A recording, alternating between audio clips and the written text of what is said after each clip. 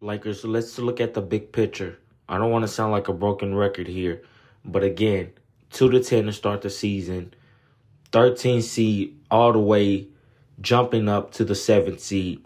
Who knows if we would have had the different team before the trade deadline, we might have been up like maybe the 4th seed or something like that.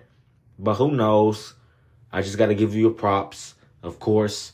It's sad that we didn't win a championship this season, but there's always next season, possibly. And yeah, we'll go from there.